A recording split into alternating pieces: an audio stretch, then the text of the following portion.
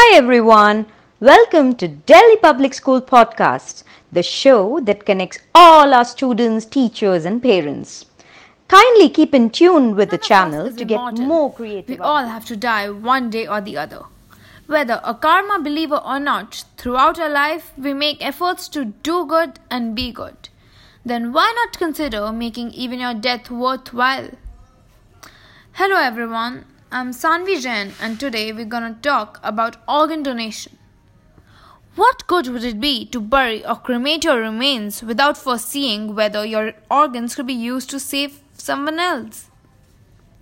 It would be such a terrible waste if another life could have been saved or improved. Do you know, even in a country as large as ours, there are more than 50,000 patients dying every year simply because of the lack of adequate organs available for them. Every organ donation can save up to 9 lives, and with additional hormonal tissues, about 50 lives can be improved. So why not be a part of this noble cause? Please do not start with the age-old myths. No religion or belief stops you for doing that. Rather, each one of them teaches you to give selflessly. I'm sure that each one of you is engaged in some or the other charity. Let it be feeding birds, stray dogs, donating at orphanages, and blood donation. Then why not organ donation?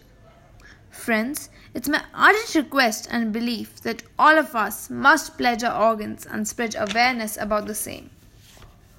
I encourage you all to take a pledge simply by filling up an online form to commit yourself to not just donate organs after your passing away, but also to encourage your family and society to do the same, just like you promote afforestation for the betterment of the environment.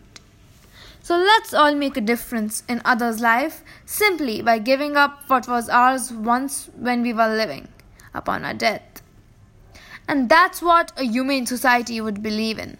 So donate your organs and leave a legacy of life. Thank you.